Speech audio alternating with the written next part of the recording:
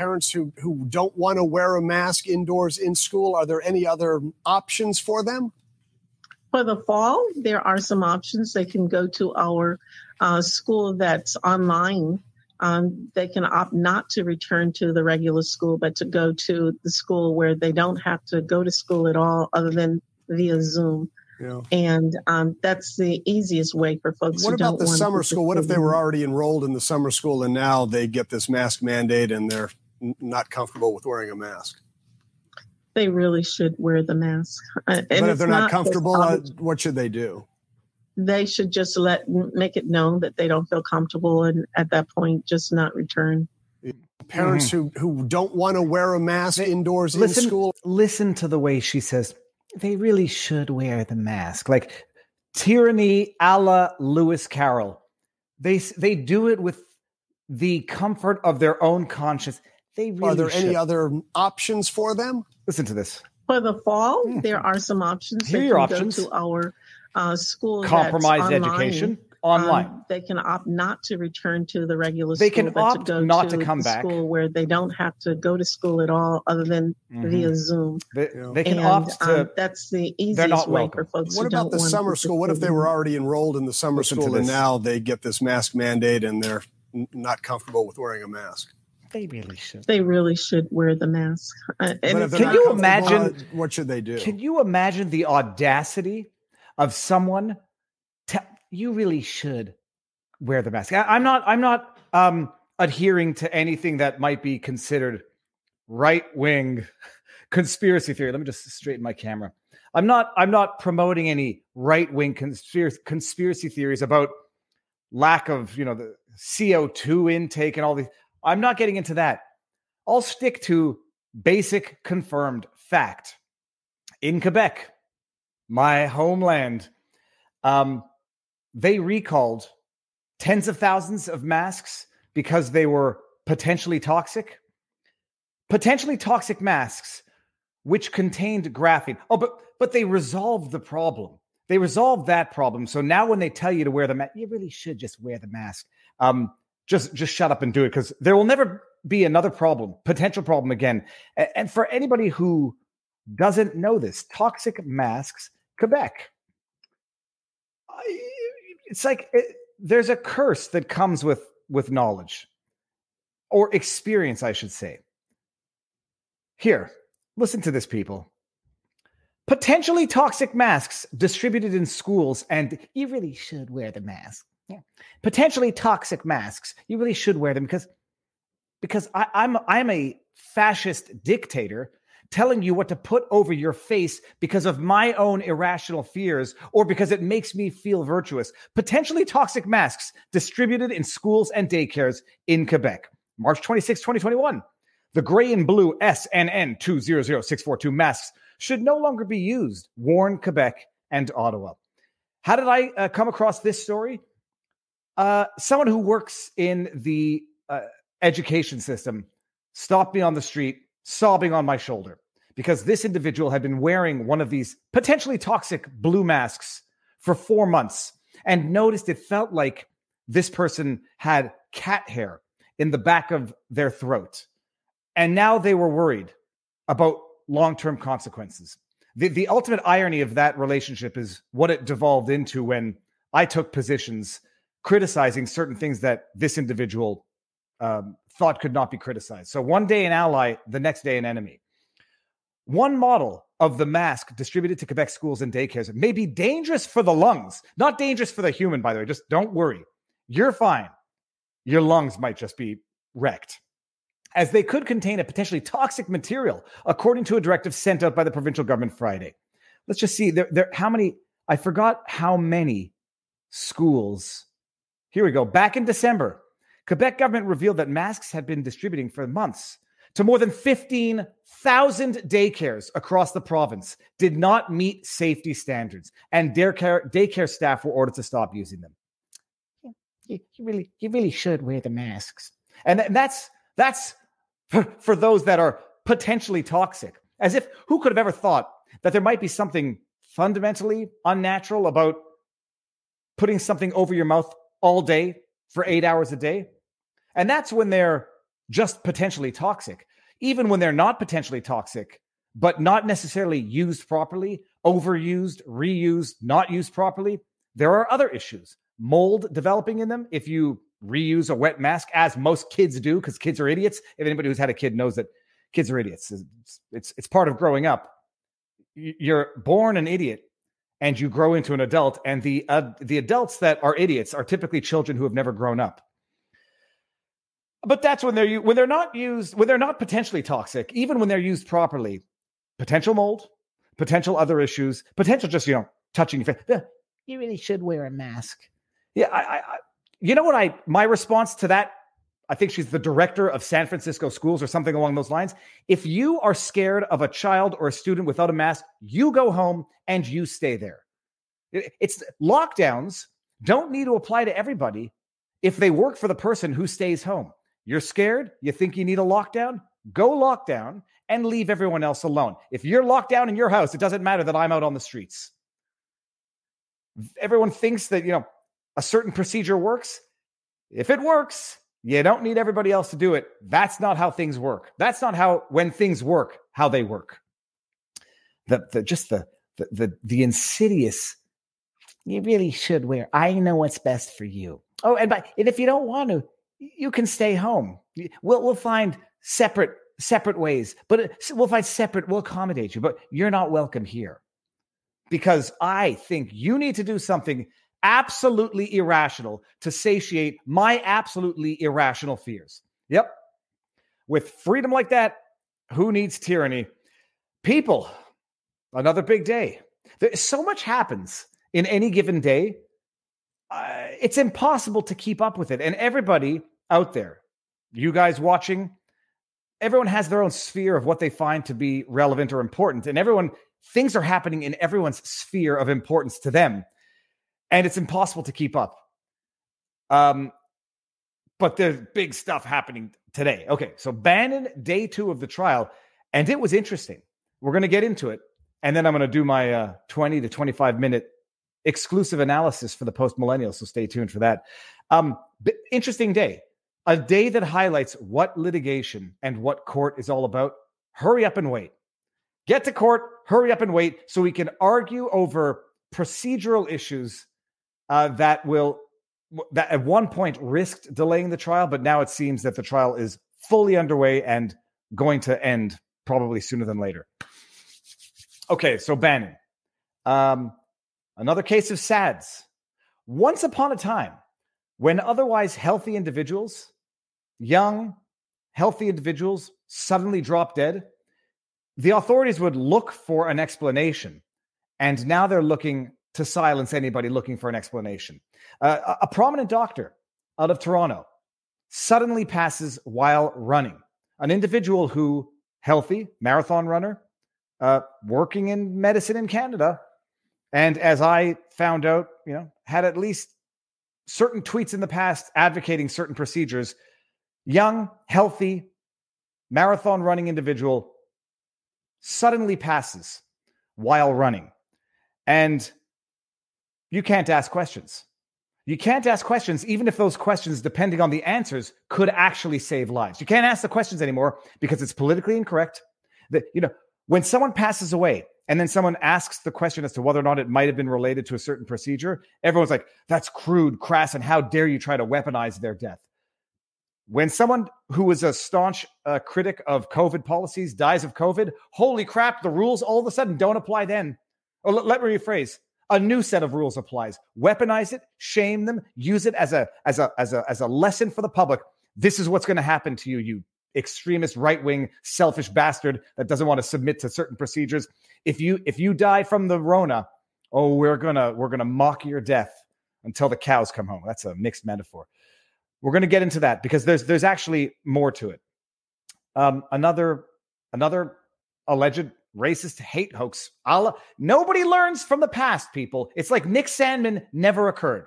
It's like maybe you chill out for a second before retweeting outrage at it's not Rosita. It is Rosita. Rosita, the Sesame Street character, snubbing 2 children just because they're black. That's how institutionalized racism is in America.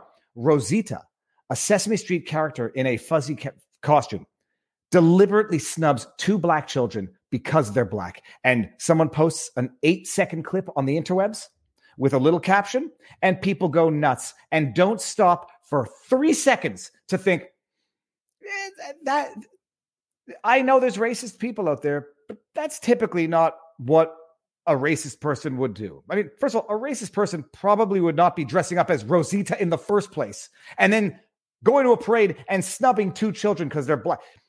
We'll get there. And then there's some other stuff. But you know what? No, we're not going to get there. We're going to start there, people. Oh, hold up. Sorry. We're going to start there after standard disclaimers. No legal advice. No medical advice. No election fortification advice, people. We have moved off the fortification. We've gone from building a fort to penetrating the fort. It is fortification. No election fortification advice. Oh, yeah, and then we're going to get into a hit piece. I don't even know it's a hit piece. I made Newsweek in a meaningful sense. An entire article about the Bannon trial and a right-wing Canadian YouTuber legal analyst. And if Newsweek just ran a hit piece on Joe Rogan and Tim Pool, well, my goodness, I'm in good company. Super Chats. YouTube takes 30% of all Super Chats. If you do not like that, we are simultaneously streaming on Rumble. They have Rumble Rant. Rumble takes 20%. So better for the platform, better for the creator. I will also not be able to bring up all Super Chats. So if you're going to feel like I have stolen your $5 because I didn't bring up your chat and read it like this, Viva and Barnes, the only 2 lawyers I respect. I'm going to read out your typo, Chef Nick. If you're going to be miffed if I don't do that, do not give the Super Chat. I do not like people looking at me and saying, he's a grifter, he's a shill, he just wants the Super Chats and then he doesn't read them. I do my best. But if you're going to feel regret if I don't bring up your Super Chat, don't bring it up. Don't bring it up. Don't give it, please. The best way to support the channel for free, share. Share and word of mouth. If you want to support us, Rumble, Locals, vivabarneslaw.locals.com. And one more while we're at it. I can't ask questions. Why not? Ooh, I see what you did there, Pasha Moyer. That's almost like McLean. It's like, you always answer a question with a question. Do I? Yeah, okay. Movie? Who's going to get the movie real quick before I bring it up? You always answer a question with a question. Do I? That's our first movie reference of the day. Hold on. 5, 4, 3, 2. What? Am I too hyper? Is it? It's Die Hard. Am I more hyper than normal today? It can't be the caffeine because I haven't had anything. I had cold brew this afternoon. Yeah, I had cold brew instead of Red Bull because I accidentally got the big cans of Red Bull, and 160 calories is too much calories. And then I have to figure it out. Okay. All right. Let's go to the racist Rosita. It's so egregious on its face. I watch this video and I say, there's a lot of things going on in this video, but there's a lot of things not going on in this video. Look at this. Here we go, people. Here we go. Look at this. First of all, let's just put it on pause. Put it on pause. 9 seconds.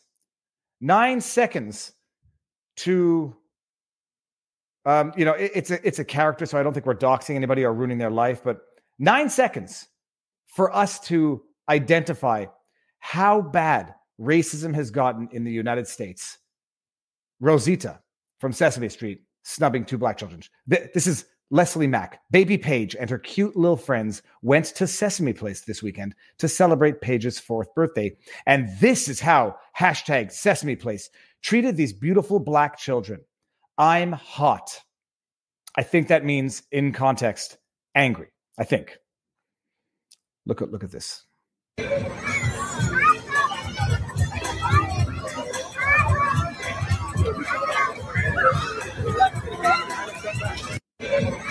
Now, I'll tell you one thing. Those kids are the cutest kids I've ever seen, but tied right up there with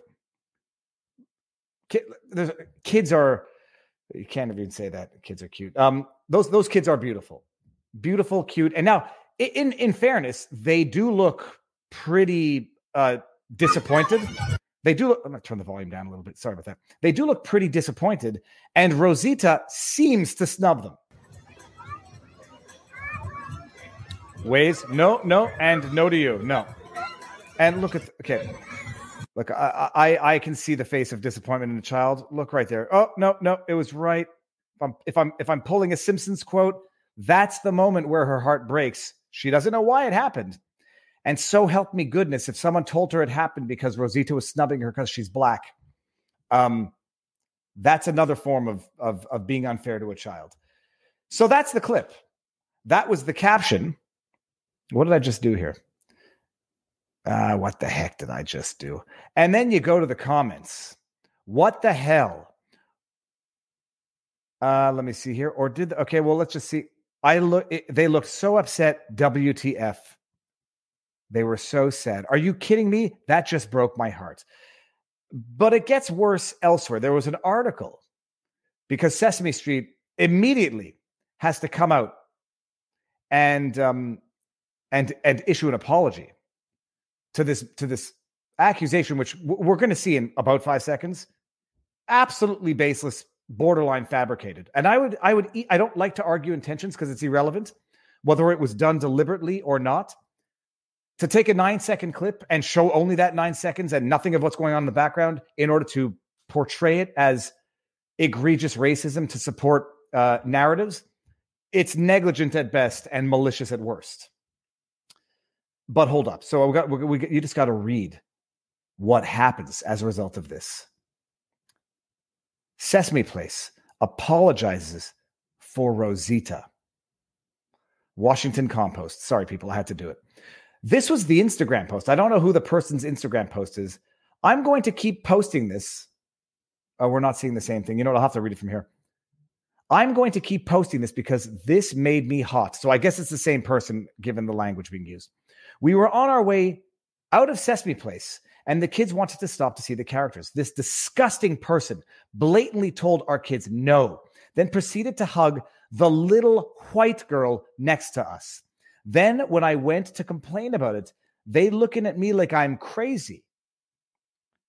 I asked the lady who the character was, and I wanted to see a supervisor, and she told me she didn't know. I will never step foot in a Sesame Place ever again. And please feel free to repost this. Actually, run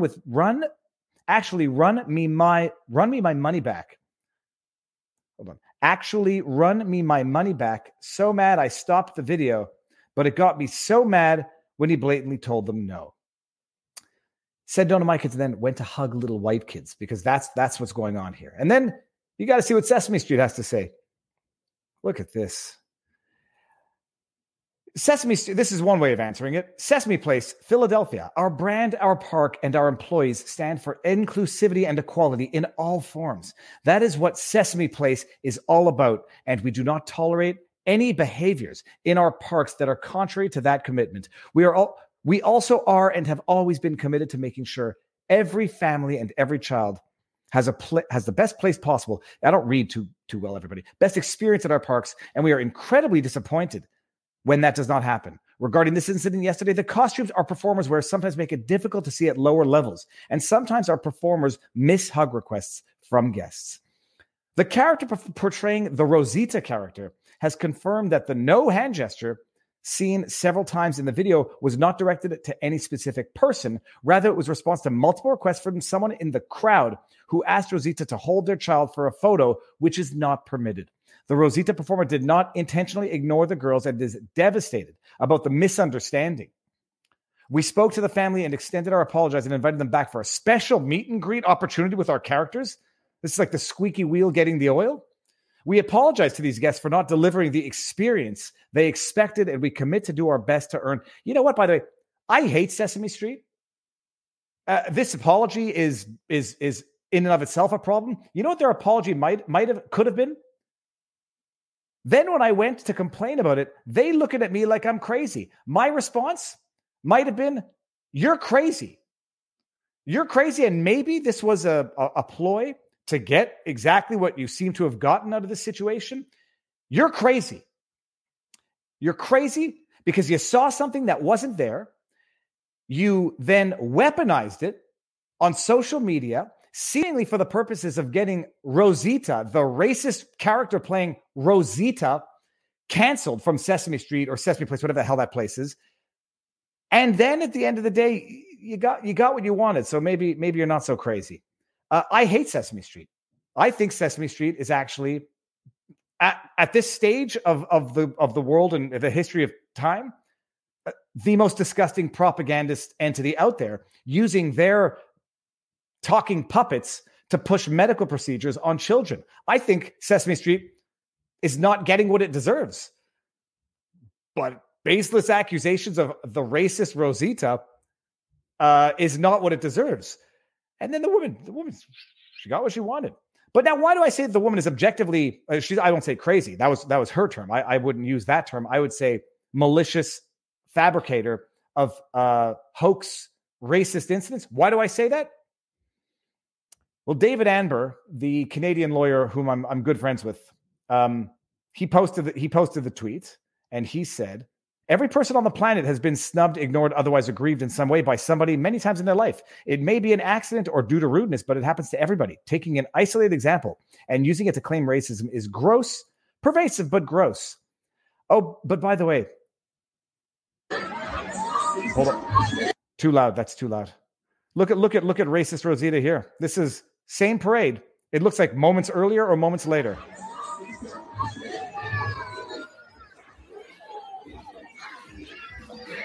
It just went audio. Look at that racist Rosita.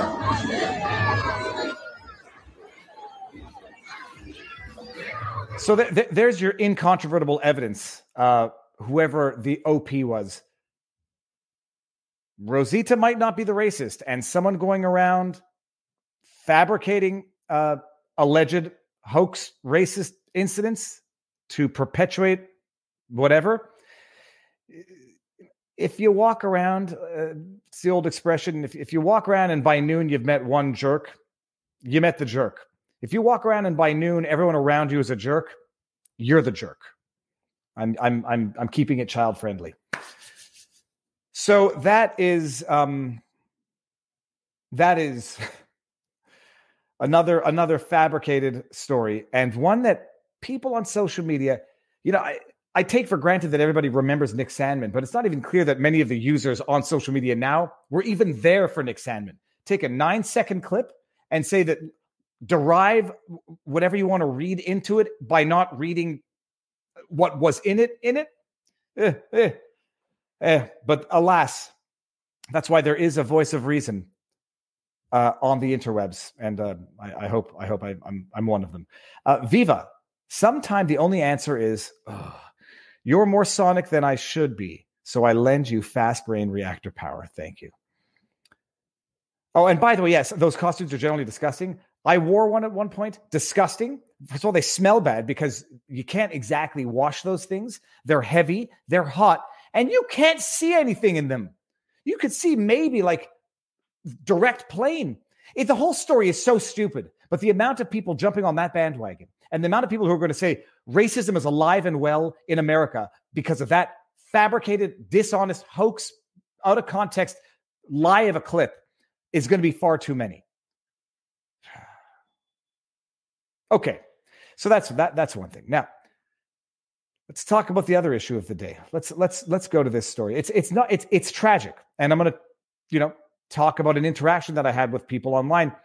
I don't like talking about these things. There's if it's called it's a psychological phenomenon. It's like not karma, it's like bad luck superstition, where you don't like talking about things because you fear that they might happen to other people around you. I have, for anybody who doesn't know, a morbid, irrational, incessant fear of death. It's like hold on. Some of you may already know this. Let me just pull this down. Story time. I had my existential crisis when I was between 6 and 8. I have 4 other siblings, 3 brothers and a sister, and I'm quite close to all of them, but I'm closer to the Dan, who you saw on the channel. Yesterday? Was it already yesterday? And when we were kids, my parents had a bathtub, and it had a door with a mirror on it, which we would use to like watch TV while we were taking baths. So you could like deflect the corner of the mirror and watch the TV. Everything was in reverse, but you could watch it from the bathtub through the deflection of the mirror to the TV. And I'm taking a bath with my brother. We were young enough that, this was not inappropriate at the time. I still take baths with my brother from time to time. I'm joking. We were young enough to be not inappropriately taking baths with each other. And it was a happy experience. I was happy playing with my brother in the bathtub, watching the TV. And then something happened. The door sort of swung open a little bit. So the reflection went from the TV to us in the bathtub. And for like a split second, I saw us, but didn't recognize that it was us. And I just saw happiness in the mirror. And I was like, oh my goodness, one day I'm going to die and all of this is going to be gone. And like, it was split second. I was like, oh my goodness, one day I'm going to be dead for an eternity. And all of this joy and happiness is going to be gone. And I instantaneously burst into tears. And my brother had no idea what happened because I was sitting behind him. He thought I smacked my head on something. He's like, Dave, what happened? What happened? I was like, I don't want to die. And I spent the entire night sobbing myself to sleep on the realization that one day I'm going to die and I don't want to die because life out here is kind of good. It got dark real quickly. Okay. That was my existential crisis. So I don't like these stories. I don't like talking about them. I don't like when they happen because they're tragedies and they remind you that you could drop dead at any moment. And let me just get back. You could drop dead at any moment. And then all your plans for life and everything you've ever had planned for yourself, for your friends, for your family, that's it. That was your time on earth. Toronto doctor dies while out running. Dr. Paul Hannam, Chief of Emergency Medicine and Program Director at North York General Hospital, passed away on July 17. The running and medical communities of Toronto lost a valued friend and colleague Saturday. Dr. Paul Hannam, the Chief of Emergency Medicine and Program Director at North York General Hospital, died suddenly during a run, CTV News reported. An accomplished athlete, yada, yada, yada. So this is politics, all contemporary issues aside, it's an absolute tragedy. It's an absolute tragedy. Almost, I would say, incomprehensible, but once, people spontaneously have heart attacks, especially if heart condition runs in your family and you don't know about it. And ironically enough, sometimes overexertion, overexercise can be triggers to these things, even in healthy people. My father says, running 6 miles is good. Running 60 miles consistently, not so good. Being muscular, good. Being too muscular, not good. So like the golden rule, the golden mean. But we're living through an era now where we're seeing a lot of this. And I'm not saying this to weaponize or politicize natural cause deaths, premature natural cause deaths. I'm not. We're seeing a lot of this and more of this, so much so now that there's articles being printed warning people about something called SADS, Sudden Adult Death Syndrome, which now apparently is now such a big problem that the news articles, or the news article in particular, is imploring people to go have their hearts checked because of SADS. I'm going to pull it up just because you may not believe this. SADS, heart check, implore. Let me see. There was an article that says SADS. Hold on, I'll find it. Young people get heart checked. I forget where it was. Oh, here, a doctor's urge from Lad Bible. Doctors urge young people to get heart checked. I've been alive for a long time. I've never heard of this before certain things. Doctors urging young people to get heart checked in bid to tackle unexpected deaths. Oh, I'm sorry. So, by the way, I'm the asshole for questioning why this doctor may have spontaneously dropped dead while running, but the Lad Bible gets to say doctors urge young people to get their hearts checked in bid to tackle unexpected deaths. This isn't the article that I was thinking of. It was another one, but this is along the same vein. A doctor is urging people under 40 to get their hearts checked if they are related to someone who had an unexplained death. First of all, I'm old enough to have been brought up when I applied for life insurance. Do you have a history of heart condition in your family? These are always questions that were asked. And in our family, I don't know that we might. My grandfather, one of my grandfathers passed away at 53 from a heart attack, and the other one passed away at 72 from a heart attack, or 70. Whether or not that qualifies as heart condition, I exercise nonetheless, and I try to lead a healthy lifestyle. But when you apply for insurance, they ask these questions, and then maybe they gauge your insurance premium accordingly. I've been alive long enough to know that this is the first time in my life that I've ever heard of doctors urging people under 40 to get their hearts checked because of, what do they say? To tackle unexpected deaths. It is hoped that checks may pick up on a sign that patients may be at risk for sudden adult death syndrome. SADS is an umbrella term, yeah. That's used to describe unexpected death in young people. The term is used when post-mortem cannot determine an obvious cause of death, and accordingly, the Royal Australian College of General Practitioners, it most commonly occurs in people under the age of 40. And then they talk about the statistics. Let me see. There was an issue about whether or not it's on the increase, but we've seen an increase in unexplained deaths, overall deaths coming out of New Brunswick. I've been alive long enough to know that this has not always been what the doctors have been telling the public, urging people under 40 to get their hearts checked to tackle unexpected deaths. So this doctor passes away, and people have questions, obvious questions. And I'll just pull up one of them, which I believe came from my brother. It did. Here, my brother, Lion Advocacy. The public may be assuaged with an autopsy. My brother is so much more polite than I have become now. The public may be assuaged with an autopsy or a coroner's inquest. Do you know if that is being undertaken? We are all mourning this terrible loss. First of all, we are.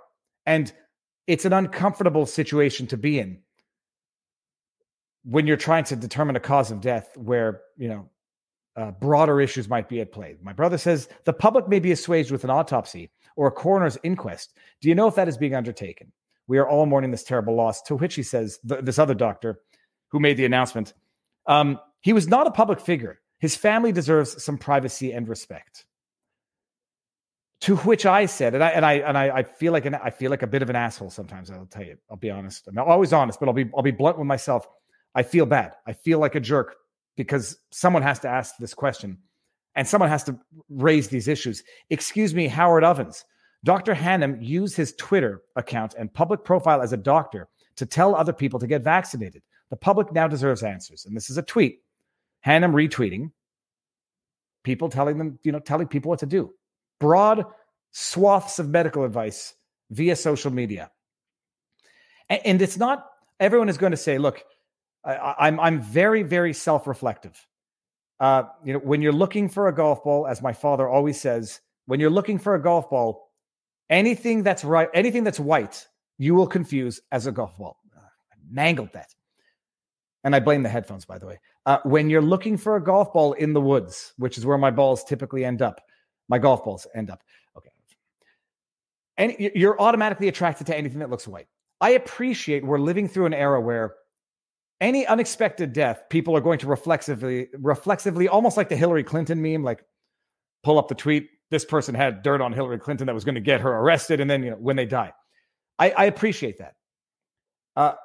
That being said, we are now living through an era where there has been this massive campaign and this massive 3 years and articles talking about an increase in unexpected deaths to the point where they are urging people under 40 to get their hearts checked. This doctor, otherwise healthy, seemingly promoting policy that it's conceivable. Now that we know from Dr. Kieran Moore from Ontario, 1 in 5,000 will suffer an issue, it's conceivable. And can you imagine that people are saying, you can't ask this question? Imagine for 1 second that by asking these questions, and if the doctors and the medical community tackles the question and the issue appropriately, you could actually save lives. Imagine that. But because we're too shy and we're too politically correct and you can't question anything anymore because it's mean and it's uncouth, people will actually other people will suffer a fate that could potentially be avoided if we can actually identify a cause. Imagine that. Imagine that coming from the medical community.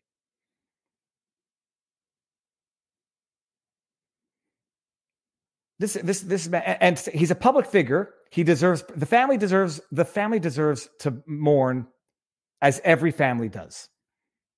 And I'm not going to say that because they weaponize the vocal anti-COVID people's deaths to say, look, they should have just shut up and taken the vax, which they do.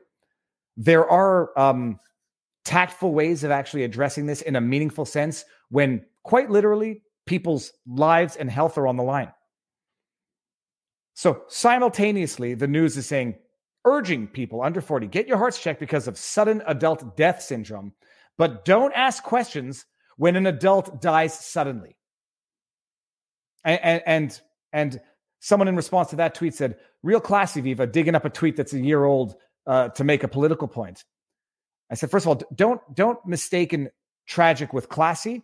And someone else rightly pointed out, and totally accurate. These are not irrelevant issues. First of all, someone who's not a public figure or not using social media platforms to tell other people what to do, different story. Someone goes around telling people not to get a certain medical procedure, and then something, you know it's coming. It's just a question of whether or not the story is going to be dealt with in a tactful manner. But this individual is in the medical community promoting a medical procedure at an era now when we are seeing these articles, New Brunswick showing a excess death rate substantially higher than the year before. Lad Bible saying everyone under 40, urging them to get their hearts checked to tackle unexpected deaths. This now something it might have existed for 20 years. I don't care that SADS might have existed for 20 years. The fact that it's such a pressing issue now, there's articles being run up.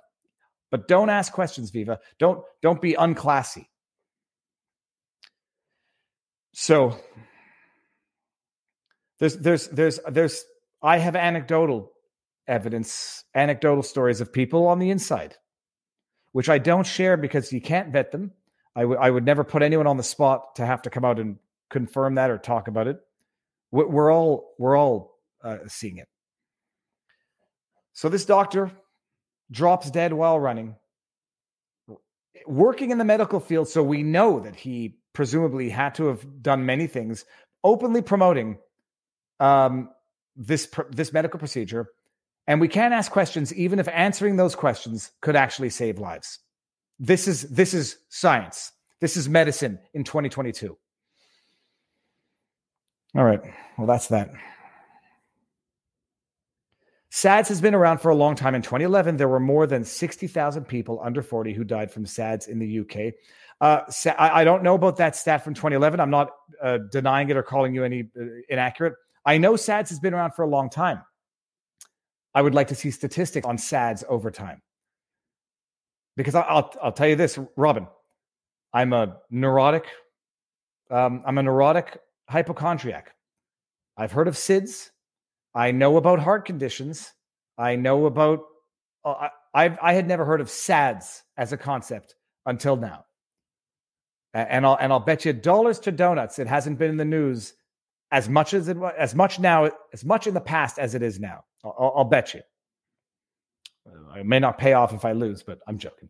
Let's just see what is going on the Rumbles. Oh, and then we'll get into the hit piece on the Viva. It's not really a hit piece, but it'll be the segue into the Bannon update of the day because... Oh, are we not live? Wait, no, we are live. Okay. Okay, I got thrown off by the thumbnail. I'll tell you, I'm a hypochondriac and I look into everything. I mean, I've heard of encephalitis. I've heard of things that you shouldn't know about. I'm a registered nurse retired. I never heard of SADS before now. The only SADS was seasonal. By the way, I should correct myself. I've heard of seasonal affected depression disorder, but that's SADS with 2 Ds. That's something that we get up north. When you don't have enough sun, you don't get enough vitamin D. It's seasonal affected depressive disorders, SAD, SADD. Anyhow, can't ask questions because it's mean. It can actually affect other people's lives, but can't discuss it. I mean, this is how issues fester to the point of infection, as opposed to giving it sunlight, which is the greatest disinfectant. Okay, so that's that. Now, interesting, fun stuff here. Hold on, I'm just going to close this. No, we're not going to close that one down. Okay, what else, people? I made it into Newsweek. I don't know what's going on. I didn't even get the notification in my Google notification. Newsweek, people. Steve Bannon guest predicts how court hearing will play out by Julia Carbonaro, July 19th, today. Canadian right-wing legal analyst and YouTuber David Freiheit, who goes by the pseudonym Viva Frei, recently claimed that Steve Bannon's trial on charges of contempt of commerce will be wrapped up quickly because of, unquote, anti-Bannon jury selection process. So much wrong with this one paragraph already. The first of which is, look up pseudonym, by the way. A fictitious name, especially one used by an author. I thought it had to be an incognito name. Yeah, I think pseudonym is when it's incognito and not just an alternative. Doesn't matter. Right wing. Words don't mean anything anymore, people. Only labels. And by the way, if you haven't listened to Tom McDonald's most recent drop, Names, it's fantastic. Right wing. I say I just changed my Twitter bio for the first time in ever, I think. I don't consider myself to be right wing, but I take it as a compliment when someone calls me right wing. Canadian right wing legal analyst and YouTuber David Freiheit, who goes by the pseudonym Viva Frei, recently claimed, I predicted that Steve Bannon's trial on charges. It's not a claim because it's not an assertion of fact. It's a prediction because it's a guess as to what will happen. It'll be wrapped up quickly because of anti-Bannon jury selection process. And it's not anti-Bannon. It's just a DC jury selection process. We all know this. Bannon faces federal criminal charges for refusing to comply with the subpoena, yada, yada, yada. Bannon has argued that he could not comply with the subpoena due to executive privilege claimed by former President Donald Trump. Earlier this month, Bannon did agree to testify before the committee after Trump released a letter waiving the executive privilege he had claimed blocked Bannon from testifying. Freiheit, who last year unsuccessfully ran for parliament with the People's Party of Canada, a right-wing party which opposed COVID-19 lockdowns and compulsory vaccinations, was a guest on Bannon's podcast, War Room.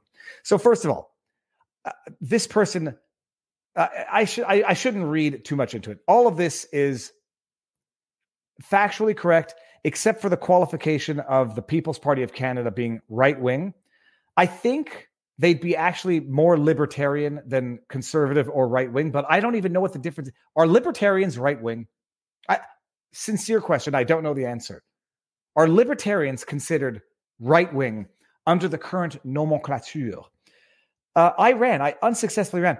It makes it sound like it was a failed run. It was a kamikaze run for office. I'm stupid because I thought maybe there was a snowball's chance in hell that I would actually make it. I had no chance. My riding has gone liberal.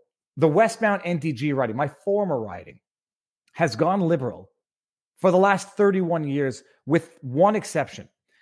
It's gone liberal at 50+% of the vote every election. I had no chance. It sounds like I'm a failed politician. I'm not a failed politician, by the way. I'm not a failed political candidate. I think I'm actually mildly successful as a political candidate because, like I explained in my video explaining that I was running for office, I wasn't necessarily running to win, but I don't do anything to lose. I was running to normalize the People's Party of Canada because people out there like Julia Carbonaro still call it a right-wing party as a derogatory term. They're libertarian at worst, and they're constitutionalists more accurately. Maybe that makes them right-wing. Who knows? But I'm opposed to COVID lockdowns and compulsory vaccinations as though that's what makes me right-wing.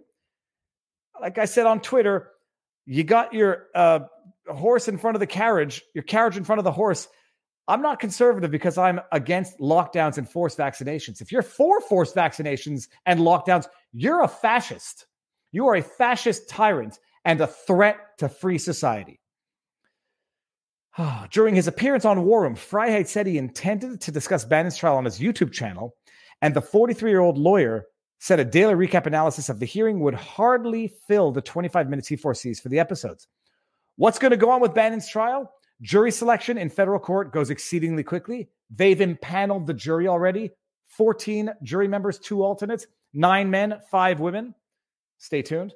Lord knows what due diligence anybody is going to be able to do, meaningful due diligence of the jury, which wouldn't change much because it's going to be 95, if not 100%, Democrat, anti-Trump, and anti-Steve Bannon to be expected, Freiheit said. Does this make me right-wing or does this just make me right? I mean, and this is not like fears hiding wishes. This is just reality. And then what's left of Bannon's defenses? What's left to prove from the prosecution? Did you receive the subpoena? Did you respect the subpoena? Yes, no, case closed. And there's an ugly picture of me. Okay. Freiheit, freedom. I love it. You know what? And no joke, I consider this story to be actually very flattering. When a judge precludes you from pleading your defenses, what's left? Wrote Freiheit on Twitter after the interview, sharing a story by Raw Story with the headline, Case Closed, Steve Bannon's podcast declares him guilty as he sits trial for contempt. So anyways, I made Newsweek. That's fun. I've been in Newsweek before, so it's not all that new.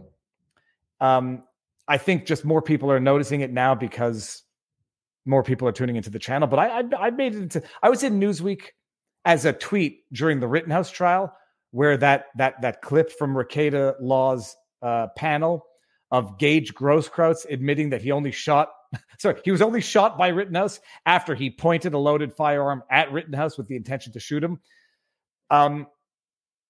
So much. It's not even reporting. It's narrative crafting. It's propaganda. Yeah, Tim Pool's right wing. Tim Pool, it's so stupid. I'm sorry. It's so stupid. What makes someone right wing? I believe in gay marriage. I believe in gay marriage, despite the fact that I know people to the right of me object to using the term marriage for gay union. I understand their arguments. And I say if the argument is one of semantics over the term marriage, then we can agree to disagree on the important. People say marriage, it's a biblical term between a man and a wife. If gay couples want to get married, call it civil union. I can understand, and I, in fact, agree. Gay couples say, no, we want the term marriage. At the end of the day, equality. And call it what it is. If you want to agree to disagree on the term, I believe in that. I believe in reasonable gun laws. I might believe that reasonable gun laws already exist. And what is needed is not more laws, but rather just enforcement of existing laws. Does that make me right-wing?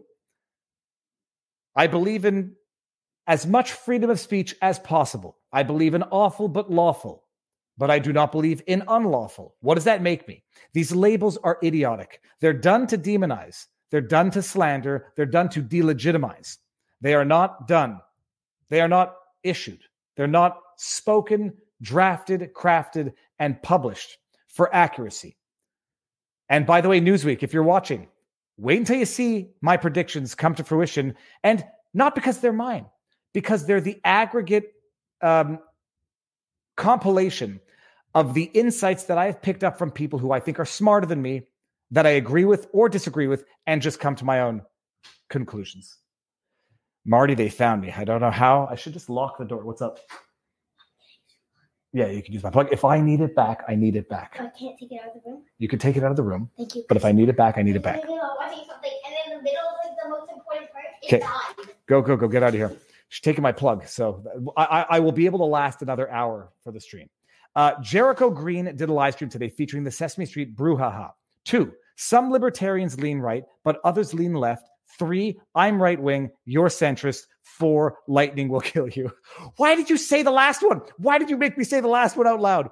It's an interesting behavioral therapy thing where like people ask you to write down your worst thought on paper, and some people will simply not do it, not because they're religious, not because they're superstitious, because they can't physically do it. Lightning. I was out yesterday. Lightning struck easily within 500 meters of me. Yeah, the kids. That wasn't my wife. That was my kid. Happy life. Yeah, stupid iPads. And then now my plug has become the default plug for the iPad. Anyhow, so that was the story in Newsweek. Save yourselves. It's not too late to denounce Fry. That's the article in Newsweek. It's fantastic. I like it. Any publicity is good publicity, except for really bad publicity. I don't even consider that bad publicity. I think that article, by and large, is very flattering. I think it makes me look pretty accurate. And I don't mind having unsuccessfully run for office. Failures are not failures if you learn from them and capitalize on them in an experiential sense. And if you take pride in your experiences. Nothing ventured, nothing lost. He who hoped for nothing. What's the expression? Geez, my Ms. Gross from elementary school. He who dares nothing need hope for nothing. And I am a firm Kurt Vonnegut supporter of the idea of jumping off cliffs and growing wings on the way down. That's it, folks. Newsweek throwing around names. That was a Tom McDonald reference. So it's indisputable fact. I am a right-wing legal analyst. Seems if you oppose lockdowns and mandatory vaccination, you are right-wing. Regardless, I actually found the article quite flattering. God, every time I shut down the screen, I fear that news. Viva shock.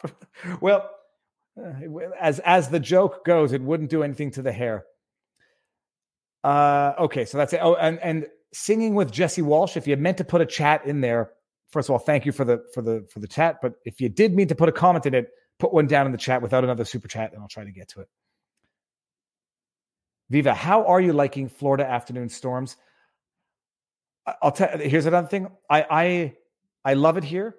I'm reluctant to share the anecdotes about how much I love it here because I don't want anyone misinterpreting it as a victory lap or as rubbing my good fortune in the faces of those who are not able to leave Canada. With that said, I love walking in the rain. I mean, this being in Florida has renewed my love for barefoot walking in the rain. In Montreal, in Canada, when it rains, typically it's spring or fall. It's cold. It's dreary. The ground is warm. It's pouring rain, maybe for 5 or 10 minutes, setting aside the lightning. It's just beautiful. And then typically you see steam start to come off the pavement. The water's clean because the streets get cleaned like every time it rains. So it's not like you're wading through poo-poo water. And it's warm and you get soaking wet and you're not uncomfortable. So it is beautiful. It's hot as hell. Never thought I'd seek refuge during the day to avoid the heat, but that's what it is. I just mean to say, get indoors when the lightning walks. There's no edit button or flew door, but I know it was intended to be. When I hear lightning, actually, I'm going to share the video on Locals. We were at the park down the street. I see a magnificent bolt of lightning in the distance, and then when I heard it come within 5 kilometers, we hit the car and got out of there. Did you move to Florida? Our home base is West Palm Beach. We are Canadian. E1 visa. Love your stuff. I'm here for a while, a short while, and we'll see. I mean, visas can be renewed. Okay, so that was the. Let's see who the bot. Oh yeah, here we go. Yeah, you got me. You got me. I support Justin Trudeau. For removal from office politically and peacefully, and a life. May he live forever. May he have a long life of shame where he cannot walk the streets with his brethren because of the destruction that he has brought on our people. May he live forever, to quote 300. Okay, so Bannon, what happened today, people? Do I have the Twitter? I'm just going to go to my Twitter feed because this is just, I'm going to bring it up and then I'm going to go back and forth. So what happened today in the Bannon trial? It's interesting. There's actual legit interesting stuff. Yesterday, they left off without having completed the jury impanelment or they got down to like 22 prospective jury members, and they whittled them down today. This morning was mild drama. They're called motions in limine. It's a term I have never heard of because we don't have it in Quebec. But I think they mean pretrial motions. And so basically, the jury had been selected or whittled down to 22, if not it's either 14 or 22. I don't know. The jury had been whittled down, but they have arguments, motions in limine, motions in limine, to determine procedural issues, evidentiary issues. And they have the debate of these motions not in front of the jury, because oftentimes it relates to admissibility of evidence. And obviously you can't have debates on the admissibility of evidence in front of the jury, because by virtue of simply debating the admissibility of the evidence, the jury is going to hear and see the evidence or the debated evidence. And so if it's struck, not allowed to be introduced as evidence, too bad, so sad. The jury's already heard about it. Disregard that evidence. Okay, I'll disregard it, but it's in my brain. And oftentimes, by the way, slight parentheses, when you ask a question and there's an objection, but the witness has already answered, and the judge grants the objection and says, strike that response. Well, too late. The judge or the jury has already heard the answer. So strike the answer, tell them not to consider it. If it's a wickedly prejudicial answer, try to scrub that information from the brain of the jury. So they have their motions in limine this morning. And then the debate quickly begins to revolve around one specific piece of evidence, which were a series of letters between the Congressional Committee and Steve Bannon's lawyers on I haven't seen the letters, and actually, I'm going to motion in limine. Thank you. Motion in limine. I'm going to say in limine is Latin for of the beginning. I'm actually going to have to go look that up right now. That's what it has to be. In limine. And then you have in limine, and then you have in fine, which would be at the end. And then you have infinite, which is forever. I'm making all this up as I go along, so I don't even know if any of that's true. So your motion in limine revolved this morning around the admissibility of a series of back and forth letters between lawyers, particularly on accommodating Bannon for deposition in light of alleged or invoked executive privilege, and whether or not the committee recognizes Bannon's executive privilege. So apparently the back and forth basically said, committee understands you're invoking executive privilege. We do not recognize that you benefit from executive privilege, so you must come and testify, failing which you'll be in contempt of Congress. And there might have been some back and forth, an attempt to accommodate, maybe find ways where he could meet to be deposed on a certain day. I don't know those details, won't pretend to, but there were some accommodation issues in the back and forth correspondence. But most importantly, there was invoking executive privilege by Bannon through his counsel to the committee, and the committee saying, we don't recognize your executive privilege. Okay, why would there be a debate about a boot? Someone told me I actually said a boot today. Why would there be a debate about the admissibility of these letters? You will recall that this Judge Nichols has precluded Bannon from invoking the defense of professional reliance, executive privilege, and among other things, the committee not being properly formed.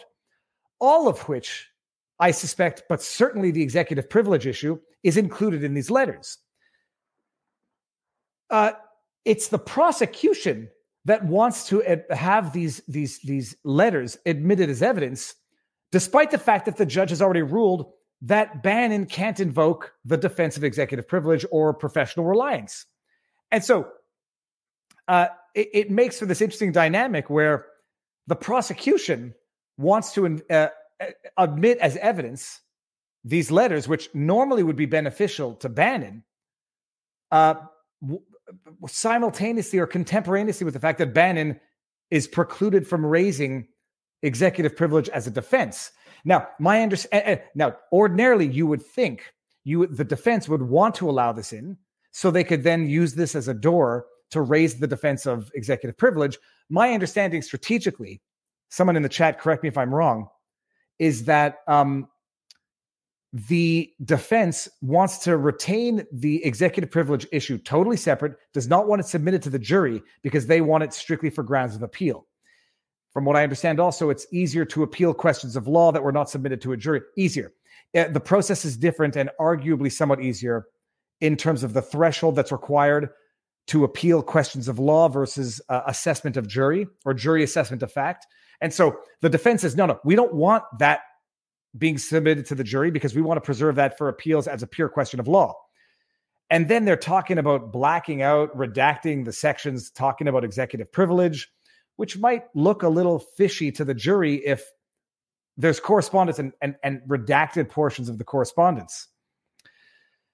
So then ultimately what ends up happening, I have to double check to see where it ultimately ended. Bannon's team says, look, if we're going to admit these documents as evidence, this is going to be new to us. This is not something we thought was going to be admitted as evidence because of the previous orders of the judge. We want to suspend the trial. Suspend it, I think they said for a while, like just put it off and we're going to regroup and reassess. And then I think they asked for a postponement until Monday. The judge says, no, we'll postpone until 1 and then maybe until tomorrow. We'll see. They came back and I'm fairly certain they've admitted these letters or portions thereof, and they started with opening arguments. And let's just go now to the Twitter feeds of the people I've been following. Actually, hold on. Before I do that, denouncing a boot, anti-Canadian. Let me see in the chat if anybody has any more knowledge. Is Barnes part of the team? No, Barnes is not part of the team. Okay, I think the word redacted should be stricken from all court records and never done unless for privacy reasons. Okay, no question about that. Okay, let's see this here. I'm just going to see if anyone in the chat is... Okay, well, forget it. You know what? I'm just going to go here. Yeah, I got you. I got a fishing license, people. Oh, you should get a law license. Sorry, I thought that said a fishing license. I have thoughts. Okay, regardless, I'm going to go to the good feeds, and we're just going to go over the latest in the Twitter feeds. There's a number. Joe Neerman is down there, boots on the ground in the courtroom, and there's a few other people that I've been following who are just phenomenal. John Haughey, U.S. Navy veteran, University of Wyoming graduate, a working journalist since 1978, national affairs reporter for Epic Times. Okay, Bannon could not argue in front of the court. So this is how it's working now. People are in there. It's a non-televised trial because it's federal, and there are people in the courtroom. In certain rooms, you can have your phone and be live tweeting all day long. In another room more closer to the action, I think there is no phones. It's pen and paper. But you get closer, you get to see faces, you get to see the judge, yada, yada. You're not in media rooms. The question is how far back? They're in opening arguments right now. And I mean, let's just pick random ones. Amerling will lay out the exchanges between January 6th committee and Bannon's attorney, Robert Costello, beginning with the September 23 subpoena. Dry stuff, but the excitement could come under cross-examination. So they're having their first witnesses now. Defense attorney David Schoen said when prosecutors were allowed to enter on October 8, letter to Bannon, informing him he was in non-compliance in its entirety. The sections dismissing his executive privilege claims could be fair game. So what basically happened is Bannon raised executive privilege, and then the committee says, no, and you're not in compliance because we've dismissed your executive privilege claims. It's fantastic. And now it seems that this piece of evidence is in evidence, and it's going to open the door to Bannon raising that as a defense. His justification for not complying was legitimate. He was not a guy who just decided he was above the law, Schoen said. This is going to be arguments, but let's just see here. Proceedings in Bannon trial have concluded for the day with Amerling back on the stand Wednesday morning. Will testify before prosecutor Amanda Vaughn. Much of the discussion was Civics 101. What is a committee? What is a subpoena? The bones are there. The meat comes tomorrow. So they got started with it, and the questions are going to be, What's a committee? But Bannon has been precluded from challenging the legitimacy of the committee. Although if it comes up now, I don't know how they're going to deal with that. So is this going to open a can of worms to the defenses that Bannon was seemingly prevented from raising early on by this judge? To be determined. Where are we now? Hold on. So we're going back. Amerling is testifying now, but there was a 25-minute back and forth between the parties and Nichols about how the introduction of the October 8 letter and the October 19 letter contempt referral opened the door to Bannon calling Thompson as a witness. You see, this is where I need to get John Hawley on for a stream so we can talk about this, because this is the type of you have to live through a trial to truly understand it. It's amazing being able to get this information in real time, but being there and seeing it in person. Schoen wants House Jan 6 Committee Chair Rep Benny Thompson to be called, not Amerling. But she was not the one who made any of the decision in what the committee did and did not do. Benny Thompson, for those of you who may not know, is the chair. He's the one who's been hosting those committee hearings before the world. Then we had, so this is, I don't know what failed to shop up means. Regardless of how it all shakes up, this is the discussion about the admissibility of the letters. Maybe by Wednesday, the whole spiel is basically preparation for an appeal should the jury find him guilty of, quote, being a guy who failed to shop up. So that's, I don't, it's, well, let's just see. Bring it back. The other people who are good to follow, there are so many. There's Neerman, Joe Neerman, Robert Gouveia. Okay, here we go. The people that I have been following to get the play-by-play. Let's go back to, here we go, Josh Gerstein.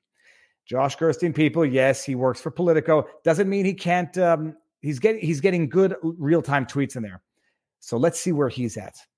Update, Bannon defense claims politics at core of criminal contempt of Congress case for defying House January subpoena. Prosecutors say Bannon had no valid excuse to refuse. Okay. We're done for the day at the Bannon with House Committee's chief counsel set to come back to witness stand. So the person that we just heard is the House Committee's chief counsel coming back tomorrow. She gave bare bones that he didn't show up for this or send the docs. Also talked a bit about brutality of January 6th. Oh, my goodness. There was an interesting thing, by the way, talking about, it's all politics. The vote to proceed by way of contempt of Congress against Bannon was surprisingly close. Contempt Congress Bannon vote. It's like 222 to 202, I think. Hold on, let's bring it back here. I think it was this one. Roll call. Where was it? Here we go. Close that. So this was the decision to proceed by contempt of Congress had to go through a vote in Congress. Whether or not it's political, take a guess. I'd like to know what the split was on the decision to proceed by way of contempt of Congress or to declare Eric Holder in contempt of Congress. Maybe we'll find that out in a second. To think it's not politics. The House holds Steve Bannon in contempt. Several Republicans voted in favor. Pence abstains. The House on Thursday, this is from October 21, right after he did not comply. The House on Thursday voted 229 to 202 to hold former White House advisor Stephen Bannon in contempt of Congress for refusing to comply with the subpoena. Okay, interesting. Let's see this. Eric Holder contempt vote. This one, a little less. I saw the number already. Spoiler alert. The House has voted to hold Attorney General Eric Holder in contempt of Congress over his failure to turn over documents related to the Fast and Furious scandal. The first time Congress has taken such a dramatic move against a sitting cabinet official. The vote was 255 to 67, with 17 Democrats voting in support of a criminal contempt resolution, which authorizes Republican leaders to seek criminal charges against Holder. This Democratic support came despite a round of behind-the-scenes lobbying by senior White House and Justice officials, as well as pressure from party leaders to support Holder. It's interesting. So whether or not politics, are we looking at the same thing? Oh, tell me we're not. We're not looking at the screen, people. Yeah, here. Sorry. Well, I missed it. Here we go. The vote was 255 to 67. My apologies. I did not know that I was not sharing the screen. Oh, there we go. In real time. So Eric Holder was far less partisan than, we're backing up, just back it up. Google. Okay, this was Stephen Bannon contempt vote, which was, just to show you the homework, people, 202 to 229. So yeah, many people might rightly feel that this is somewhat political. So they've had the chief counsel come, bare bones, going to get to some more meaty stuff tomorrow, and we'll see if this opens the door to the defenses that Bannon was precluded by the judge. It's funny that the judge was almost berating both parties because the prosecution is the one that wants to bring in these letters, that this correspondence that discusses executive privilege, that the judge has already ruled Bannon can't raise as a defense, and it's the prosecution that wants to bring it in. And so they spend the better part of the day debating admissibility of evidence and finally getting to opening statements and the first witness, who I guess is going to come back tomorrow. Okay, let's just see if there's anything else that's good here that's worth getting back to. Very slow going testimony at moment about January 6th committee's founding resolution. Might be slow going, but I'd love to see how that House resolution that gave the committee the power to do everything and anything came to be. Rockstar Murray. Oh, Rockstar. I get it. I missed what Bannon did wrong. Bannon didn't comply with the subpoena. It's not, oh gosh, hold on. My ear's itchy. It's not rocket law. It's not legal science. Bannon got a subpoena and didn't comply with it, which, really the only defense, if anybody receives a subpoena as a witness, if you don't comply with it, you could face issues. You have to have a good reason for not complying with a subpoena, or in this case, a congressional subpoena.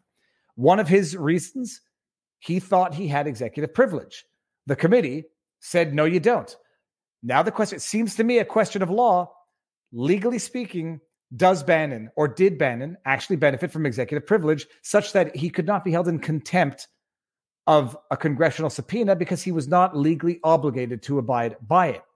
2, is the subpoena lawful? And there could be any number of reasons why a subpoena is not lawful. It's not legally compelling. Clerical mistakes, technical drafting mistakes, or the individual who issued it did not have the lawful authority to issue it. Not everybody can just go willy-nilly issue subpoenas. There's a procedure depending on your jurisdiction. Was it a lawfully issued subpoena? Did the authority that issued the subpoena have the authority to issue the subpoena? And that's another question. Is this January 6th committee even lawfully formed? Shall have 13 members, 5 of whom are appointed by the minority party, the GOP. In this case, the GOP withdrew their 5 when Nancy Pelosi refused to accept 3 of them. And then Nancy Pelosi proceeds to appoint 2 GOP members to this hearing. And instead of having 13 people, it has 9. So it doesn't meet the required quorum threshold to be a validly formed committee, because the committee shall consist of 13 members, not may consist of 13 members. Those are defenses in law that the judge precluded Bannon from arguing before the jury. They'll go up to appeal, I presume. And that's it. If the subpoena was lawfully issued by a legal committee and there was no lawful reason to not comply with it, yes, it's cut and dry. Contempt. How much is that contempt worth? Would they even go after most people but for their political leanings? That's up to you to answer. I know what I think my answer is. Why was Eric Holder never prosecuted or indicted by the DOJ? I suspect politics is at play. If it were a binding subpoena that was not respected for no lawful excuse, contempt. Do I think Bannon is in fact in contempt? I'm amenable to the arguments that the committee's not a validly formed committee, that the subpoena therefore is not a binding subpoena, and that Bannon might have actually benefited from executive privilege. To the extent that the judge has precluded Bannon from all of those defenses, it's a cut and dry case. Because what the judge is basically saying, answering for by not allowing the questioning of, committee was valid, subpoena was valid, and you didn't have executive privilege. Therefore, Bannon, legally speaking, would be dead to rights.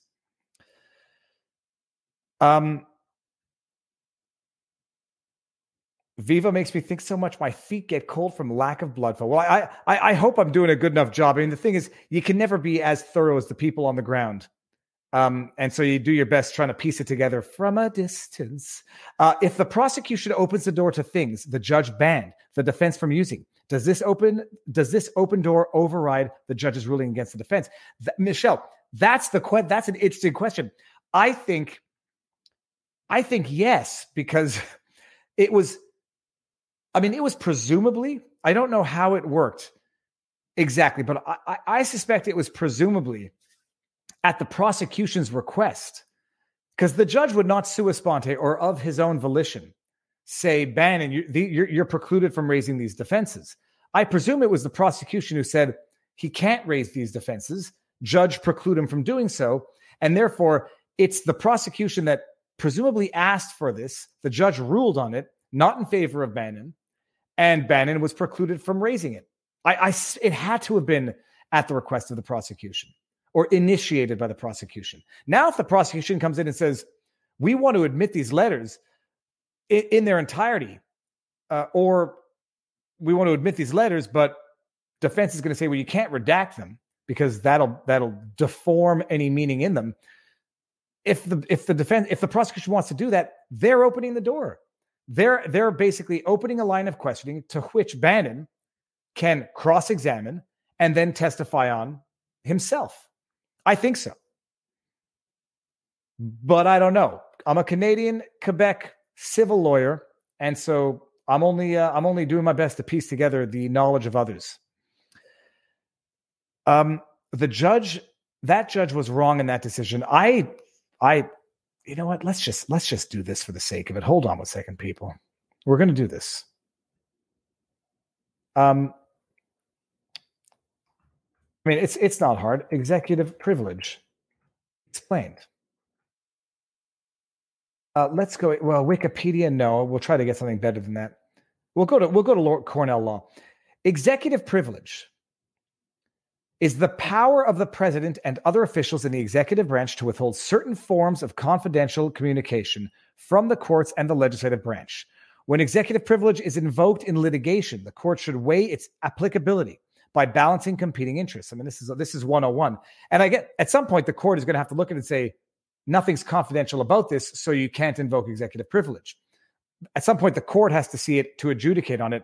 This was, I don't want to mix stories here. I believe this might have been the basis of Legal Eagle's FOIA request, where he said, I need to see what's in there to determine if it's protected by executive privilege. And they say, well, we don't disclose it to the public. That's not how it works. So you can see it for yourself to assess if executive privilege applies. At some point, a decision maker has to see whether executive privilege is being lawfully or appropriately exercised. The Constitution is silent on the executive power to withhold information from the courts or Congress. The privilege is rooted in the separation of powers doctrine that divides the power of the United States government into legislative, executive, and judicial branches, of which it would seem the POTUS doesn't care. The judicial branch is out of control, and we have to make sure that they don't take away people's rights. Also known as the Watergate scandal, has established that even a president has a legal duty to provide evidence of one's communications with his aides when the information is relevant to a criminal case. By requiring the president to turn over recordings of private conversations that he had with his aides, the court's decision has helped frame how to define executive privilege in judicial setting. Even before the Nixon decision, however, some courts have required the executive branch to provide governmental records and documents prepared for the president. Now, this is the big distinction, by the way. people need to appreciate this. Even before the Nixon decision, however, some courts have required the executive branch to provide. So, let's just finish this. In civil actions, federal decisions have recognized the executive privilege over the official's internal communications and advice based on the law of evidence. However, the courts have held that the applicability of the privilege should be decided on a case-by-case basis by weighing the need for the administration of justice against the need to protect confidentiality. Courts have generally held that statements of fact are exempt from privilege, while subjective opinions, recommendations, and advice are protected. Okay. So with that said, the word courts is the important thing there. The courts weigh in on whether or not executive privilege is being properly invoked. And then I would presume compulsion applies. What we have here is not a failure to communicate.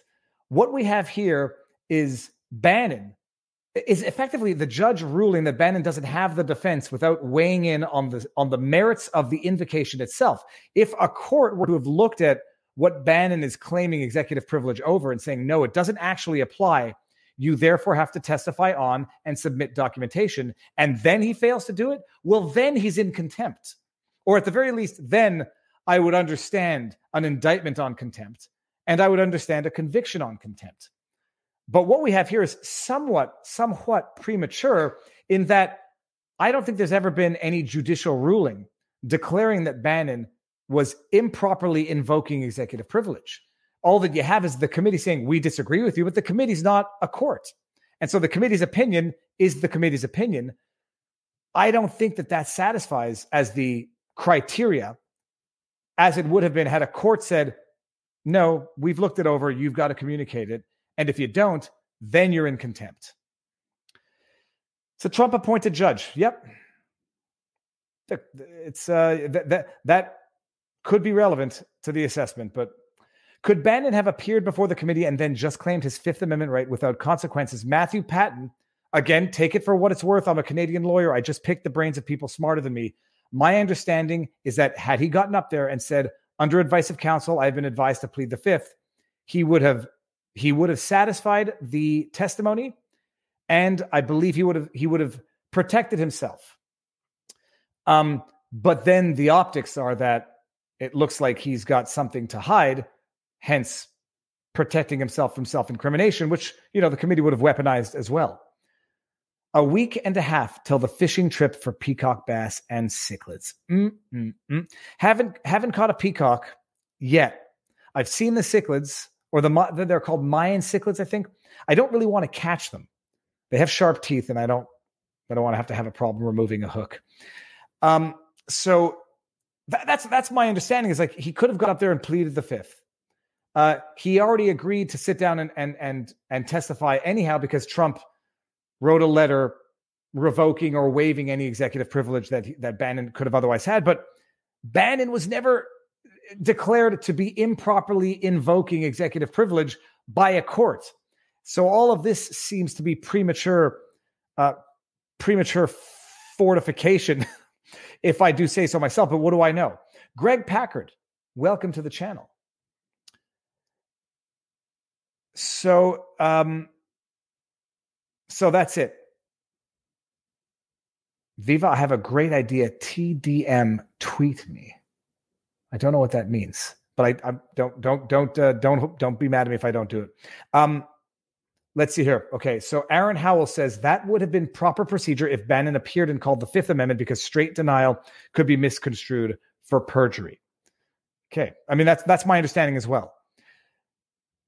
I believe this is a witch hunt. I believe that. I mean, I don't think it's denied that Trump claimed executive privilege for Bannon. I don't think that's denied as a matter of fact. I know that some outlets say Bannon alleges he had executive privilege. Others claim that just say he was given Trump invoked executive privilege, and therefore Bannon claimed it to not comply. I don't think anybody disagrees with that. The only question is whether or not he properly benefited from executive privilege. I thought that would have had to have been adjudicated by a court before an indictment on contempt. Or at the very least, that would be the defense at issue in the contempt. You're not in contempt of Congress if you properly benefited from executive privilege. And I don't know that question has ever been adjudicated on. Question, why did Trump write letter of executive privilege revocation? Well, okay, so he did write that, David Langford. And everybody knows, Langford does not write in caps because he's angry. He writes in caps because it's easier for some people to see their text when they do that. I think they thought that might have ended this. And in normal worlds, it should have. Although criminal contempt, you can't undo. Trump revokes executive privilege. And yeah, so he definitely revoked it. It's not there's no, he revoked it, which means he invoked it. Share screen. Let's go look at what the fake news bees have to say. Trump says he'll waive executive privilege claim ahead of Steve Bannon trial. In a letter, former White House strategist Steve Bannon says he's willing to testify before the January 6th committee. Okay, we got that. Former White House strategist Steve Bannon has said he's willing to we know this. After he received a letter from former President Donald Trump saying he would waive his claim of executive privilege, according to 2 letters obtained by it. So Trump invoked it. Trump claimed it. Bannon invoked it. Trump revoked it. Bannon said he'll testify. But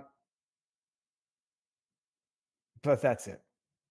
I will waive executive privilege for you, which allows for you to go in and testify truthfully and fairly as per the request of the unselect committee of political thugs and hacks who have allowed no due process, no cross-examination, and no Republican member or witnesses to be present or interviewed. It is a partisan kangaroo court. You gotta love Trump. I'll allow you to testify before the liars, thieves, and scoundrels that they are. And if they accept Bannon's testimony, they basically have to tacitly accept this. That's hilarious, by the way. In a separate letter to the committee, Robert Costello, a lawyer for Bannon, wrote that Trump has decided that it would be in the best interests of the American people to waive executive privilege, yada, yada, yada. Doesn't matter. Too bad. You're screwed, Bannon. They want a pound of blood nearest to the heart, and your heart is the only one they're interested in right now. Okay. Because Trump knows better. The question is, why wouldn't Bannon have just testified from the beginning? Bannon wasn't there. What the heck is Bannon? The only issue is that, as we've seen it with Roger Stone, as we've seen it with Michael Flynn, they'll get you on the answers. So Bannon will show up, he'll testify truthfully, and then they'll say, "Oh, you said this," and they'll get him on perjury, purported perjury for innocuous details that are irrelevant to anything. Because if they don't get you on the substance, they're going to get you on the procedure. Trump wanted to demonstrate how garbage the committee is. Well, the committee's doing that for themselves. POTUS is so brutally eloquent. So that is it. That's where we're at. Let me just see if we've got anything on. Let's see if we've got anything on the Rumbles. So that's it. I'm going to go bone up on a little bit more information before I go shoot the exclusive post-millennial day 2 summary and analysis. But before I do that, I had a guy in a Cookie Monster outfit steal my potato chips when I was 4 back in 1986. I was not happy. Dude, I was accosted by people in costumes at Times Square. Accosted. But that was not Sesame Street. Thoughts on the fake arrest and handcuffs of AOC and the Klan? Well, I assure you, Francis Chartrand, I'm going to formulate those thoughts when I go and see this. I haven't seen this yet. See, this thing, I've been following the news all day. I saw people talking about it. I haven't seen it yet. A week and a half till the fishing trip. Okay, we got that one. Salt and pepper, man. Good. Viva. Yeah, look at that. I got my stress streak right there. That's the stress streak right there. And then I've got what else? Yeah. Oh, Winning Reality. Everyone should go watch Winning Reality's funny video. I do not confirm any accuracy of it or veracity of it. It's the amount of work that went into making that video. It's called, let's see if I can get it here. Hold on, I'm just going to share it right now so everybody can go and watch this because it's hilarious. Viva Fry, permanent vacation. I'm not on vacation. It's not vacation. I'm going to share it because it's fantastic. Here, boom, shakalaka.